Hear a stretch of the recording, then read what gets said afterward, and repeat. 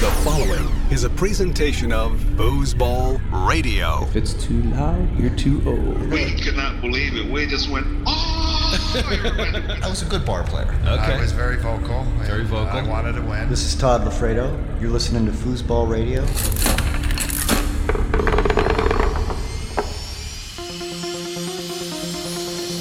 Foosball Radio.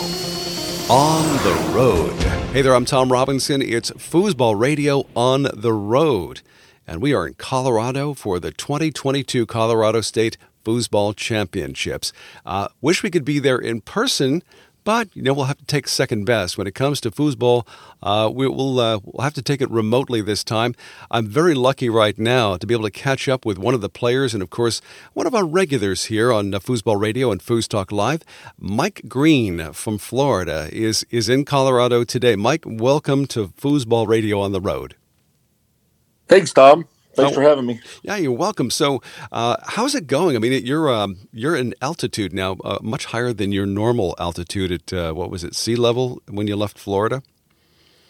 Oh yeah, it's rough on me. I've had a rough few days. You're feeling the effects of altitude sickness, huh? Oh, absolutely. I've actually, luckily, my wife, not luckily, she has asthma, but one of her inhalers was in my bag because I've been actually using an inhaler.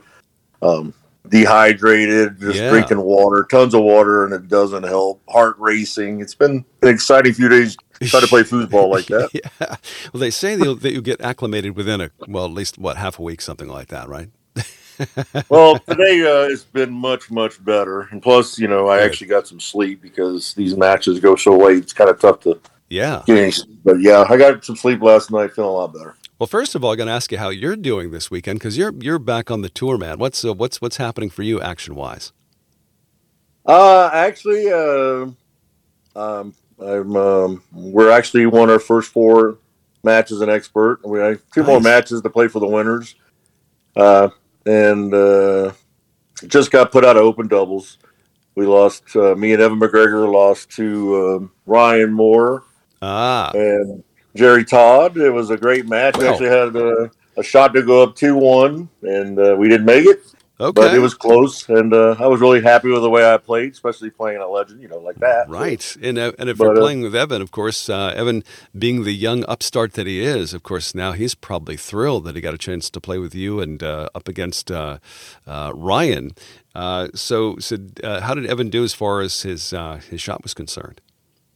Oh, he's played great all weekend. I mean, he told me that he feels comfortable playing with me, so that helps. And he's also playing pro doubles with James Castilla, which I think is absolutely incredible for them. What a perfect with Sparky, huh? Yeah, Sparky and we're playing pro doubles together. They both had that same happy-go-lucky attitude, and I think they're going to do really well in pro doubles for sure. That's awesome. Yeah, we're hoping to get a chance to talk to at least James and if not Evan this weekend. But wow, that's sounds like a lot of cool things happening. Now, what's the turnout like this weekend? Massive. Is it? Yes. Yeah, they won't tell anybody, but somebody's like, "Oh, I heard there's like 300 entries already by Thursday." And that's before everybody showed up. By Thursday. Yeah, and so this thing it's a big one. They're like running match after match after match, but there's a ton of people. I mean, it takes you like 10 minutes to get through a crowd just to get to a table. Right. Oh, yeah. No, it looks, I've been watching some of the matches this weekend. In fact, just a few minutes ago, I was watching Tony Sprademan and, of course, his partner Rob Mares against Don Bukowski, I believe his name is. And Dylan Marshall. And Tony cut his hair. Yes, that was the shocker of the weekend. Tony walked in, and Evan says to me, "Did Tony cut his hair?" I said, "I don't know. He's probably got it tucked up in his hat like usual." He goes, "No, I'm not seeing any hair back there." And I said, "Well, honestly, I didn't really pay much attention, but yeah, he got a new look. He's got a new thing going on there." That's been a while. It's been a bit since he was probably in his late teens since he had hair that short.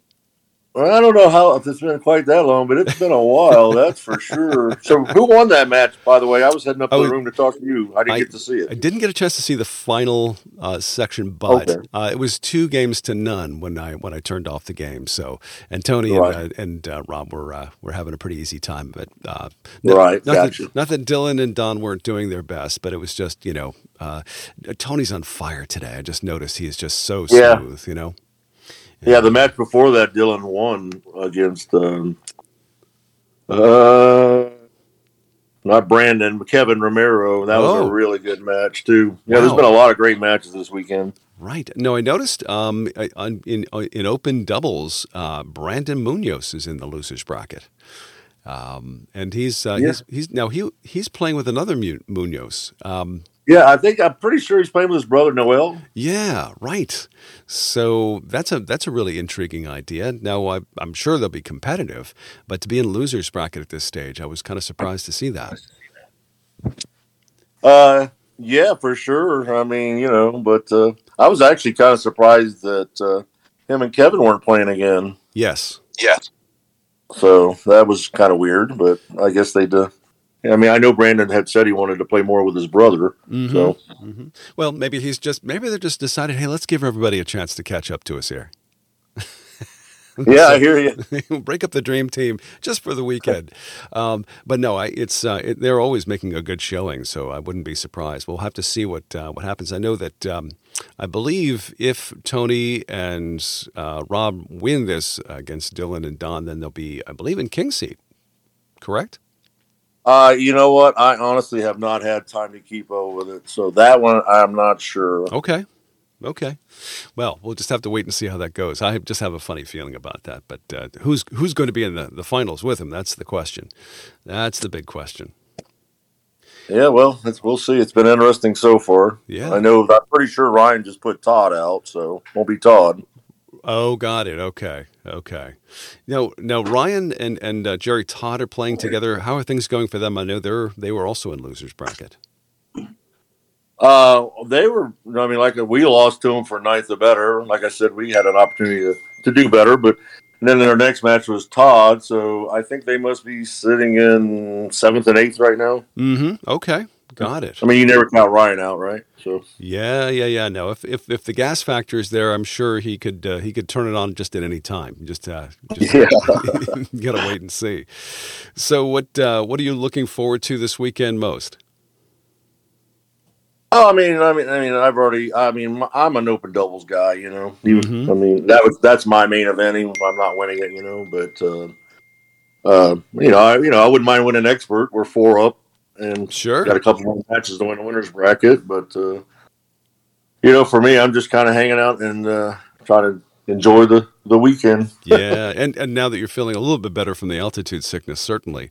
Right. So what's the most other than Tony's hair? What's the most surprising thing you've seen this weekend in Colorado State? Well, I guess the most surprising and not surprising, but.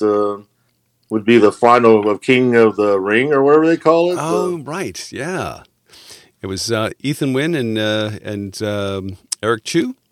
Right, yeah. I mean, a rookie and an amateur, so I'm sure that upsets some of the top players. I would guess, yeah. No, it's now the interesting thing about the King of the Ring. Now, there's a handicap applied to a player. Let's say if they're rated an amateur and they go up against a pro, what's the difference as far as the amount of points they have to score?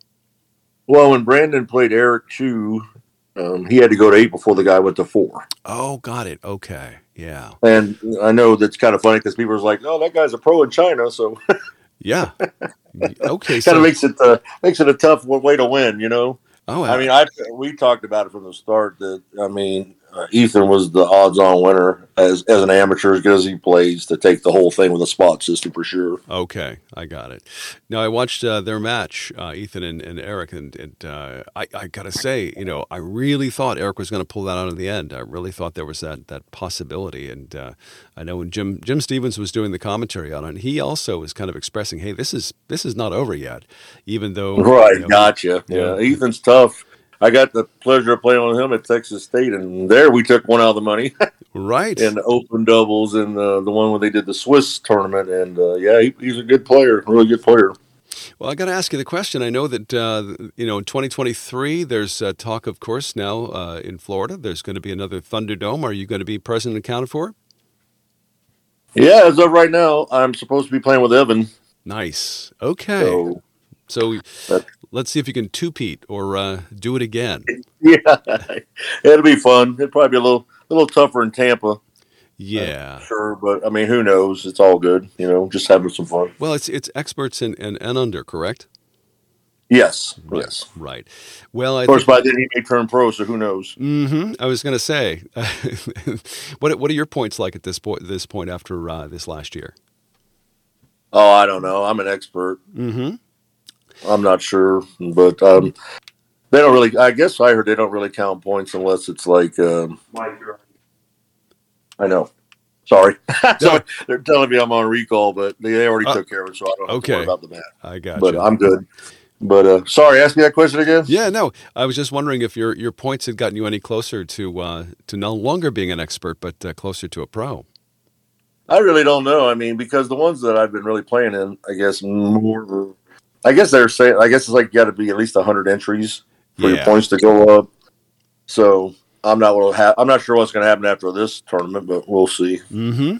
Yeah. No, it's. I think that the Thunderdome format, I just think is so much fun. I think it's just exciting to know that it's happening again, and of course, Florida is such a great location. That's I believe that's in February.